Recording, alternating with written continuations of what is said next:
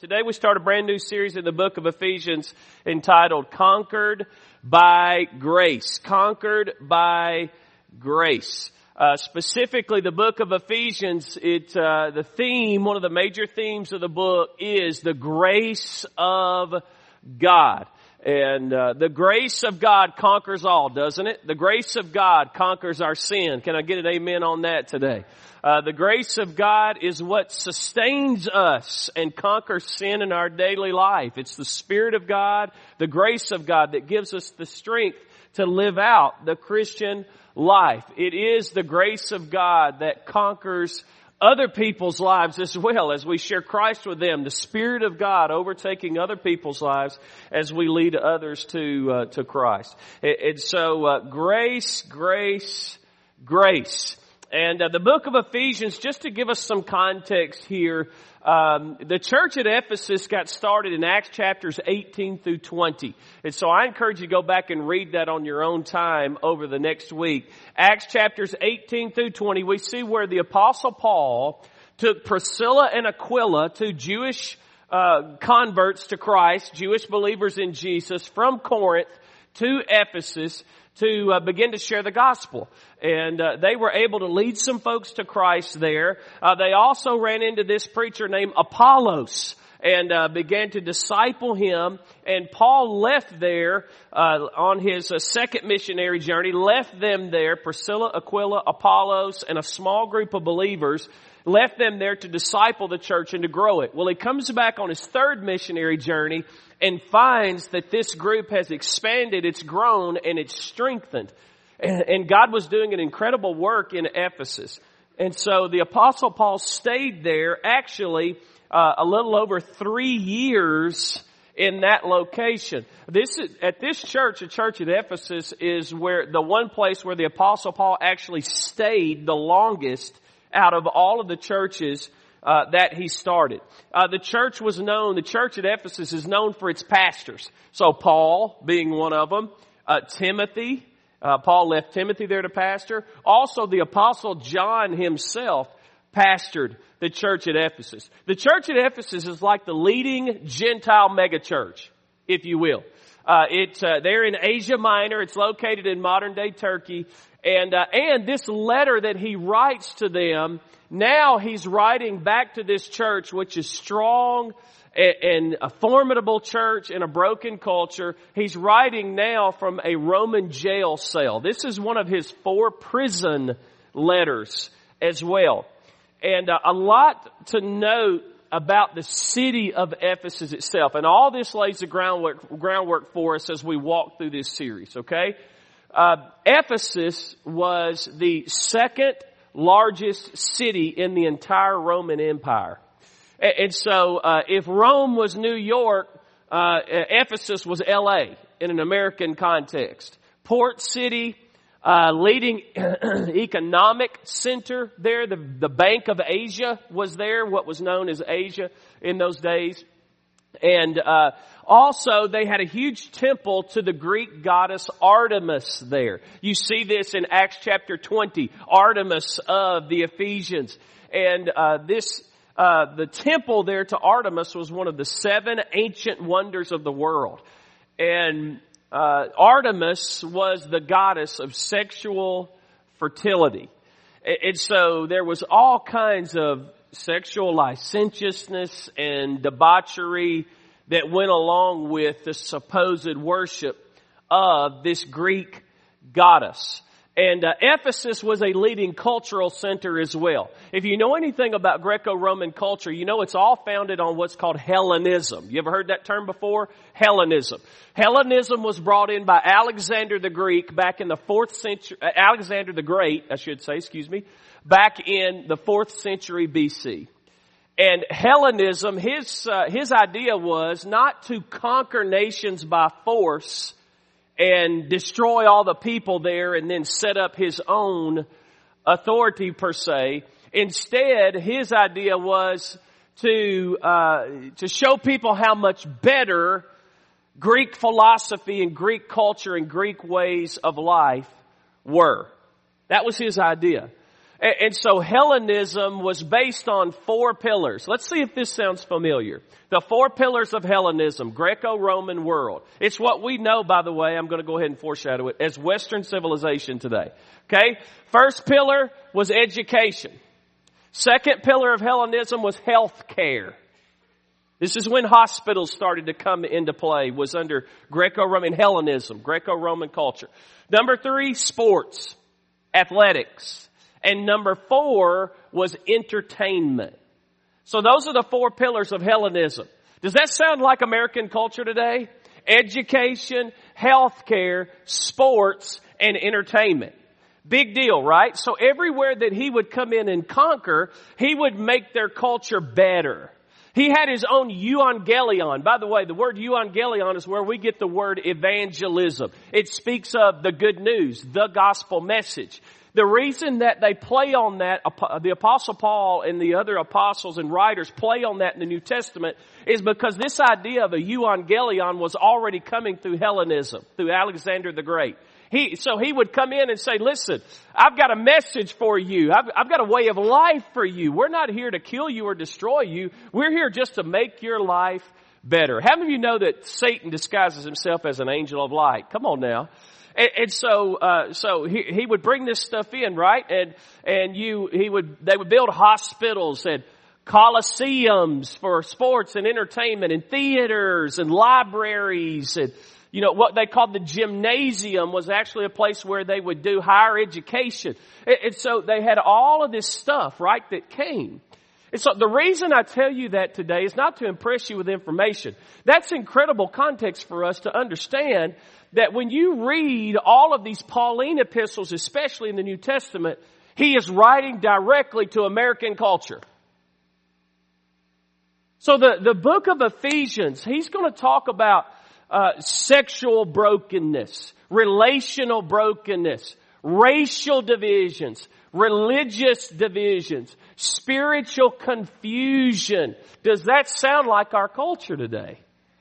And so what he says here is, how do you address, we want to know this, right? How do you address this culture? Like what do we need? What does the church need to be all about, and therefore the child of God? What do we need to be all about in this sexually broken, racially broken, relationally divided, spiritually confused culture? We need to be all about the gospel, the unadulterated, unequivocal gospel of the Lord Jesus Christ. And so the first 3 chapters of Ephesus, or of Ephesians, I should say, it's incredible gospel doctrine. Tons of theology here, a lot of soteriology, the doctrine of salvation. It's the foundations of the very gospel itself that we're going to see in chapters 1 through 3. And then in chapters 4 through 6, we see gospel living. So it's all about God's grace, chapters 1 through 3, what grace is all about, the doctrines of grace. But then chapters 4 through 6 are all about the duology, the grace living. And so it's all about the grace. Listen, this culture doesn't need a little bit of pop psychology. You know, here's 3 little steps to a better life.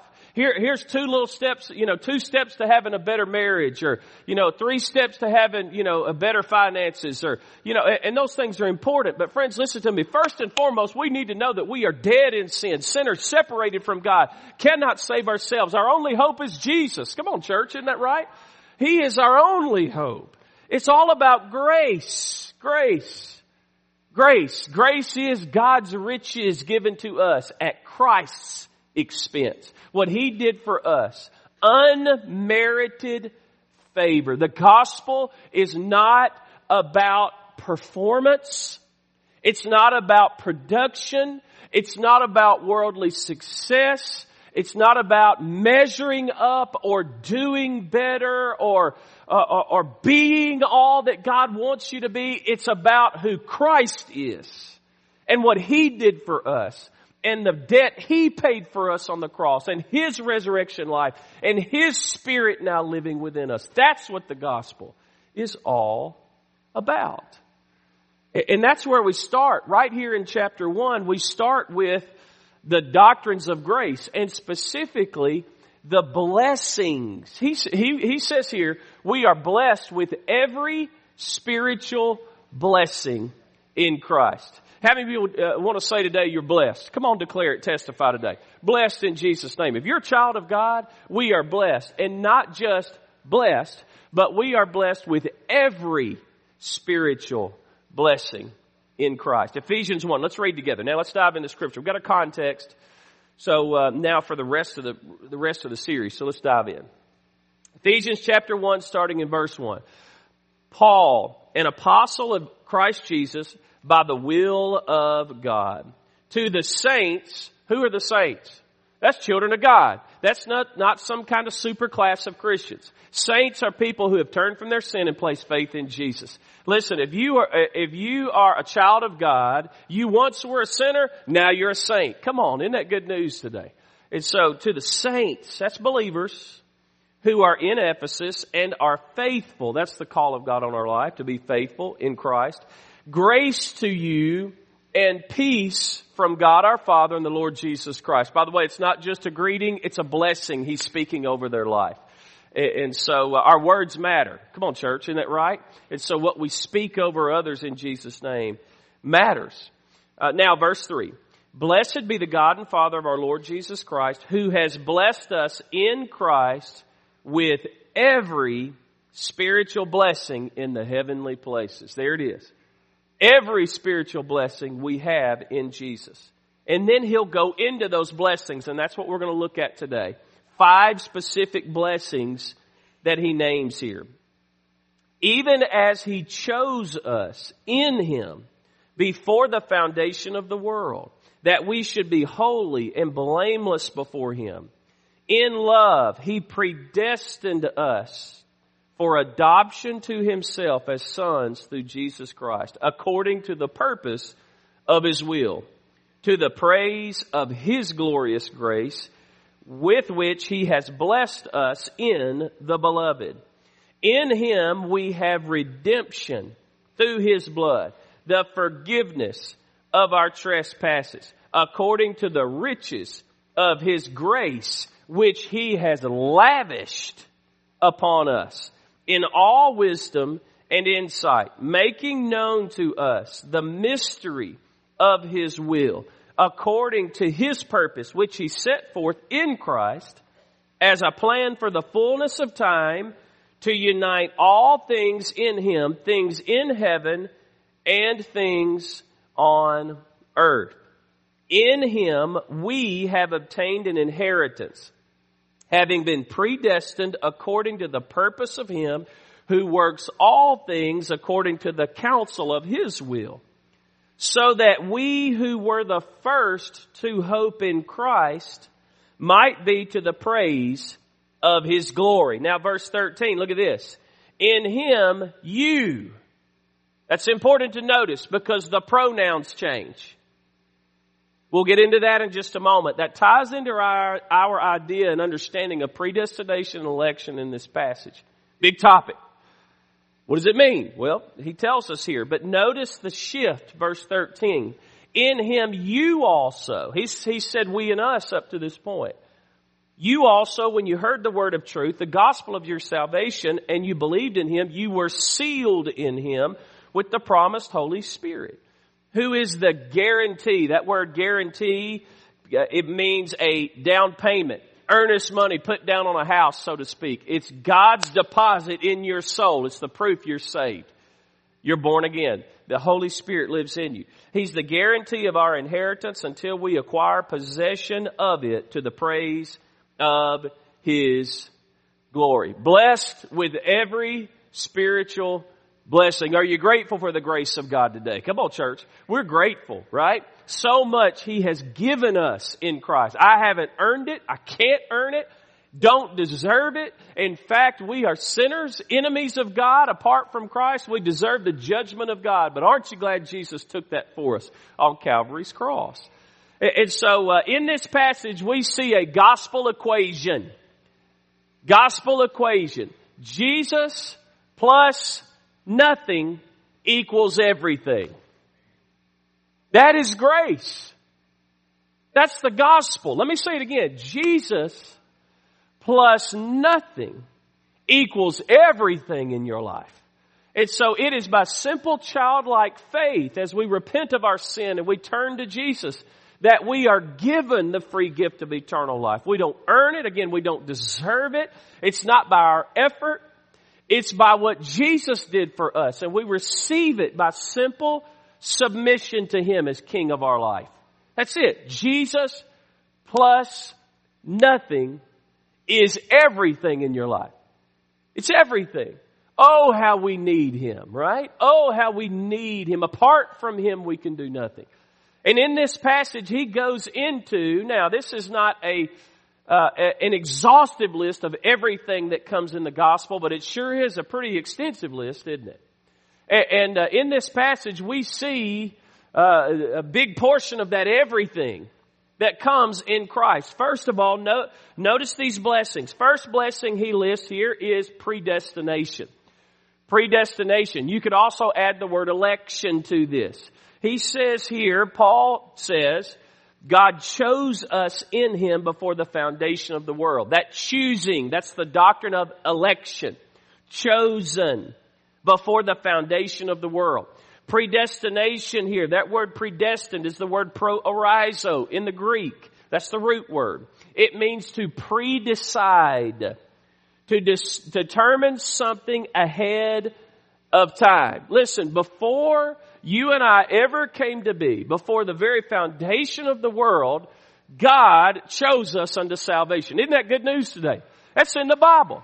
God chose you out. That's how much God loves you and I today. 1 John 4:10 says, in this is love, not that we loved God at all, but that He first loved us and sent Jesus to be the propitiation. That means the satisfaction of the wrath of God toward us, the atonement. He sent Jesus to be the propitiation for our sins. Predestined. The question in this passage then is, okay, well then, who or what is predestined? Does that mean that God has arbitrarily chosen who's going to be saved and who's going to be lost? Now let me ask you a question. Did God know before the foundation of the world who would be saved and who would be lost? Is He perfectly omniscient? Yes, He is. He is perfectly omniscient. God knows all things perfectly, past, present, and future. He talks about that here, how this is all a plan for the fullness of time. God sees time like we see that water bottle. You and I can't see tomorrow. We know who holds tomorrow, amen, but we can't see tomorrow. God sees it all at once. And so He is perfectly omniscient. But we must understand the context of this passage. In Ephesus, you had a combination of both Jews and Gentiles that had come to faith. And we got to understand the beginning of the New Testament church was very much a messianic Jewish thing. Think about it. In Jerusalem, day of Pentecost, who was it that got saved? Well, it was 3,000 Jewish folks who then became believers in Jesus as the Jewish Messiah, if you will, in their mind. And that's how they got saved. Peter preaches the gospel there. 3,000 Jews get saved, and you have the church beginning there in Jerusalem. So the church at Jerusalem is the original mother church. And so this was very much a Jewish thing in people's minds as it was getting started. Okay?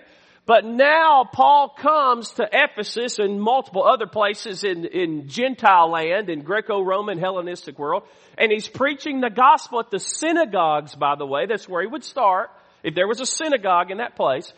And Jewish folks, you'd have some get saved, but then he would also begin to preach to the Gentile folks as well. And so you've got this combination, it's important, of both Jew and Gentile who are coming to faith. And so when you remember me talking about the pronouns a moment ago, the difference in the pronouns? So when he says here that God predestined us, He adopted us, that we were the first, to hope in Christ. Who were the first ones in this church to hope in Christ? It was ultimately, he's speaking first of all, I believe, to the Jewish folks. But then he also brings in the Jewish believers, I should say, that had placed faith in Christ. Now he says, but in Him You also. So who's the you? It's the Gentile people. So don't miss this. What he's saying is, this is so important because even Peter dealt with this. As you look in Acts chapters 12, 13, 14, right in that area, Peter even dealt with this prejudiced idea that it was only Jewish folks, right? He wasn't supposed to go to the Gentiles. And God chastised him there. In the book of Galatians, Paul says, man, I had to get up in Peter's face and say, dude, it ain't just about the Jewish people, man. This is about the Gentiles too. And so what he's saying is, it's important for you and I because we're all Gentiles here. I would say there may be one or two Jewish heritage folks here, but we're all Gentile folks. What he's saying is before Abraham was called out, before my predestined chosen people, that language is used in the Old Testament to speak of Israel. He said before that predestined group, God's way of salvation, has always been about Jesus. It's never been about keeping the ceremonial laws and the sacrificial laws. That just pointed to Jesus. Kosher dietary laws and all this stuff. He said it's not about that. That was simply a tutor to bring you to Jesus. The way of salvation has always been about Christ. In fact, the phrase in Christ or in Him is used or at least 9 times in this section of Scripture. In Christ and in Him, that phrase, those 2 phrases are used no less than 35 times in this book. What's the point? I really believe what he's saying here is the predestined way of salvation is in Christ, ultimately. What he's doing here is not shortening the breadth or the width, if you will, of salvation. He is widening the net of the gospel. What he's saying is, God's predestined way of salvation was not being a Jew and being circumcised and keeping all those laws. It was always about being in Christ, and it's always meant to be for the nations. Come on, somebody. That's what he's saying. At the end of the day, let's summarize it. Did God choose us? Yes. Did you choose God? Yes. I messed you up on that one, didn't I? Did you choose God? Yes. Somehow both are taught clearly in God's Word. For the Hellenistic mind, that's me and you. By the way, the next person that tells me America is the new Israel, we might arm wrestle right there in Jesus' name. America is not Israel. We're not the new Israel. We've never been the new Israel. We are the bastion of Babylonian Hellenistic junk in our world today. It's exactly what we are. I understand, a Christian foundation in our laws and our structures. I don't deny that, and I'm not here to debate that today. But I'm telling you, when you look right now, are we promoting God stuff or Hellenistic junk in our world? Sexual immorality and brokenness and all this stuff. The Bible says in the last days, the great Babylon will be the one who will promote, who will prostitute itself with the world. That's America. America. So let's be wise, right, to the times and let's step, outside that culture and the way we live. And that's what he's calling us to here, a gospel way of life in this series. But here's the deal. For the Hellenistic mind, it's logic, right? It can't be both one, he chose us and we chose him. For the Eastern mind, okay, so let's be Eastern today. Let's lean into some Hebrew way of thinking. To the Hebrew, mystery's great. It's okay. Mystery's okay. Aren't you glad we serve a God that's bigger than we can get our mind around? Theology. For all my theologians in the room. Theos, logos, combo word. The logical deduction of God. Can you logically deduce God? Is theology important? Yes. Don't hear me saying that doctrine is bad. But friends, at the end of the day, we have to submit our opinions. That's what it is. We have to submit our opinions to the mystery of God and ultimately to the Scripture. But even with the black words on the white pages, we still have to swim in mystery and be okay with that. Ephesians chapter 3, look at this. Here's your proof text, I really believe, for this idea of really more a corporate election, really, if you want to say that, in this book. Okay, both Jews and Gentiles, anyone who's in Christ is saved. Ephesians chapter 3 verse 6. This is the mystery of the gospel. Right before that he said this mystery has been withheld from us for ages, and now the apostles are bringing it out through the church. This new thing called the church. This is the mystery, that the Gentiles are what? Fellow heirs. Anybody else want to do some raising the roof today? We're fellow heirs. We're in it. Not just Jewish folks, right? That's the deal. And they're partakers of the promise in Christ Jesus through the gospel. So let's put it all in context. But oh, what a blessing, is it not? To be elected, to be chosen. Predestination typically speaks more of the redemptive purpose of God and the purpose of His choosing us, which is that we would be holy. Come on now, and blameless, set apart for the gospel.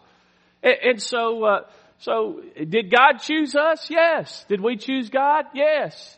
I love Adrian Rogers' statement, great preacher of old, and he said it like this. He said, listen, we don't know who the elect are, so let's just nominate them all. Hey! Let's just nominate them all, man. And just let God sort it out. And so predestination, what a blessing. All right, y'all got to listen faster. I got 4 more of these. All right. Number 2, I'm going to move through this quickly. Adoption. Second blessing of the gospel and the grace of God in Christ is adoption. Adoption, we know, means to formally and legally declare that one who was not your child is now your child.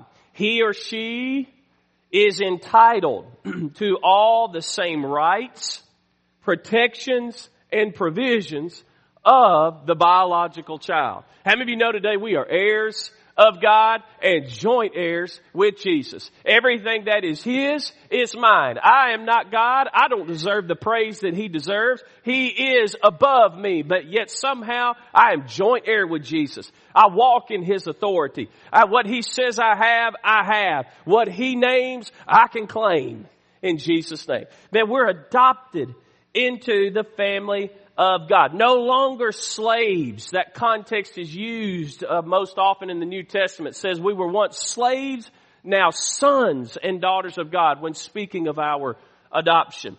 Adoption is extensive. In Roman culture, this is interesting. In Roman law, you could give up your own child. And every parent of a teenager says, amen. I'm kidding, right? Well, I'm kidding. But you could give up you could literally give up a biological child. But if you adopted a child under Roman law, you were never legally allowed to disown that child.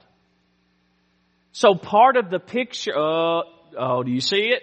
Part of the picture here is when it says we're adopted, is forever. Isn't that good news today? It's forever. It speaks to the security that we have in Christ. How we didn't earn our salvation. I don't keep it either. This is all now my new position in Christ. And yes, He comes in and transforms my life. It's not once saved, always saved, and live however you want to, and once baptized, live a hellion and go to heaven. That's not how it works, right?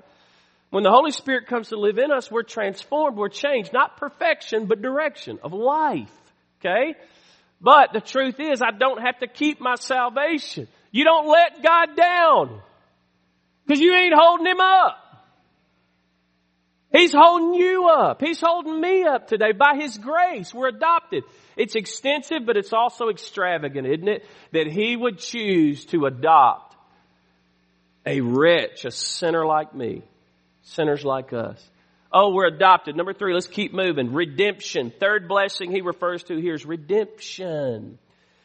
To be redeemed means to be bought back.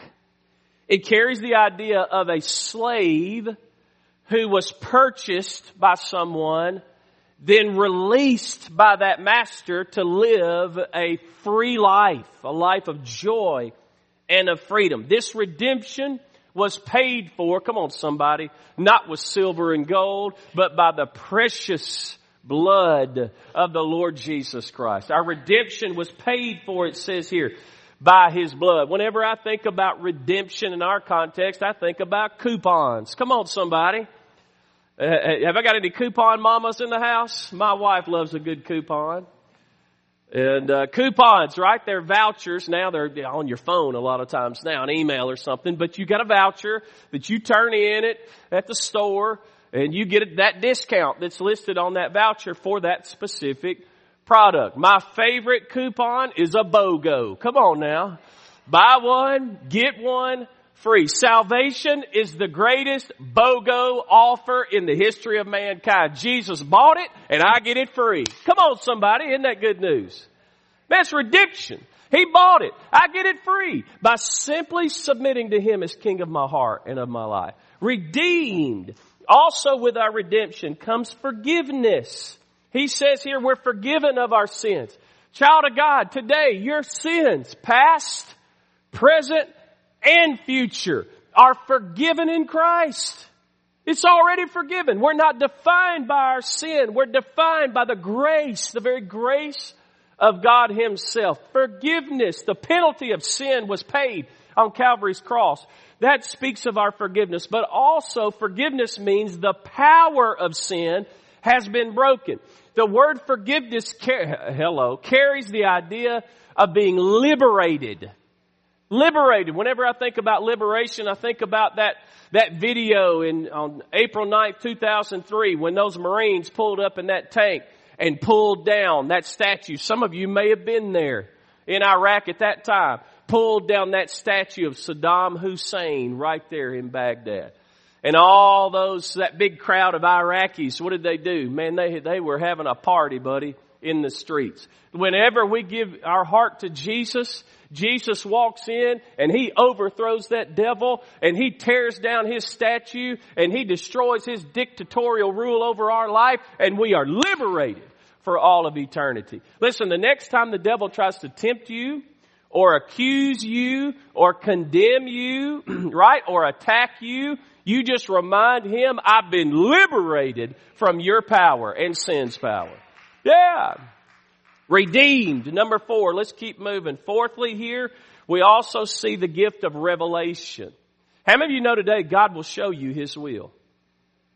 He'll show you His will. It says here that He has made known to us the mystery of His will. Now that mystery, Ephesians 3, putting those two together, again, it's speaking of the Jew and Gentile believers now together in one family. So the initial context is talking about the mystery of the predestined purpose of God in salvation.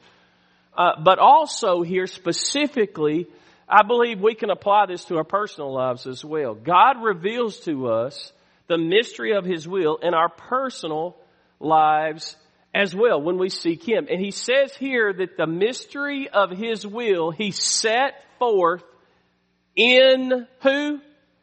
Christ. And so the will of God, it's like one of my pastor mentors used to say to me. He said this. He said, listen, Derek, the will of God is always Jesus.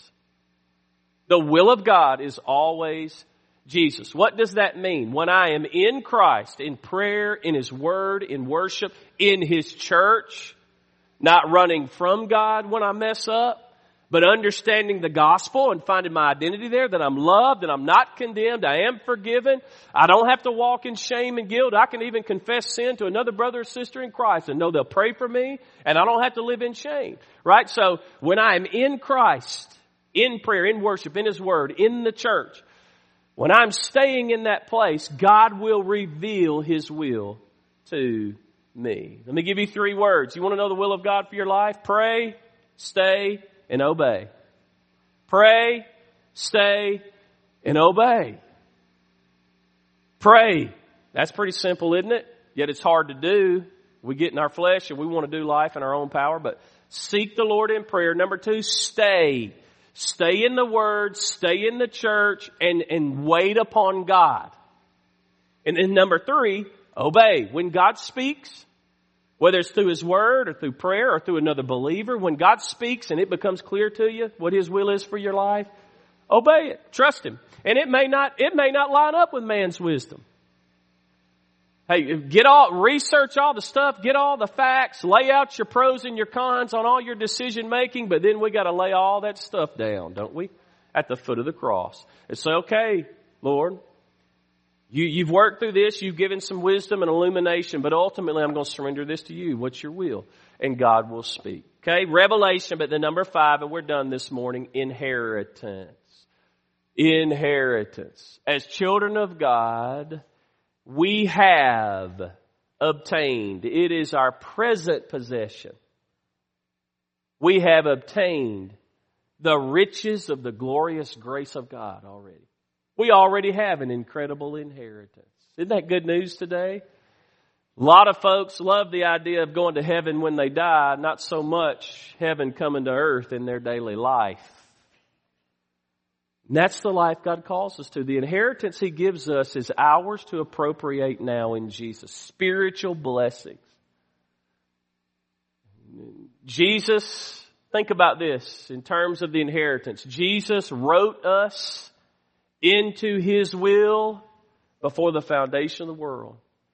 Then He came and died for our sins to secure our place in that will. But not only that, He rose from the dead so that He can return as judge and ensure the terms of that will are followed. Inheritance. Oh, glorious, glorious grace. Amen. Today, have you received Jesus? Have you received the grace of God? Oh, how He loves you and me today. And He invites us to know Him, into relationship with Him, into that grace. Thank you so much for tuning in to today's podcast. So glad you could join us. If you've given your heart to Jesus, text Hope Jesus, all one word. Text Hope Jesus to 77411. Hope Jesus 77411. And let me encourage you to subscribe to this podcast. If you hadn't done that already, make sure to hit that subscribe button and share it out. You never know whose life might be changed by simply sharing this message today. So share it out. Okay? And so thank you again for listening in, and we invite you to listen in with us next week.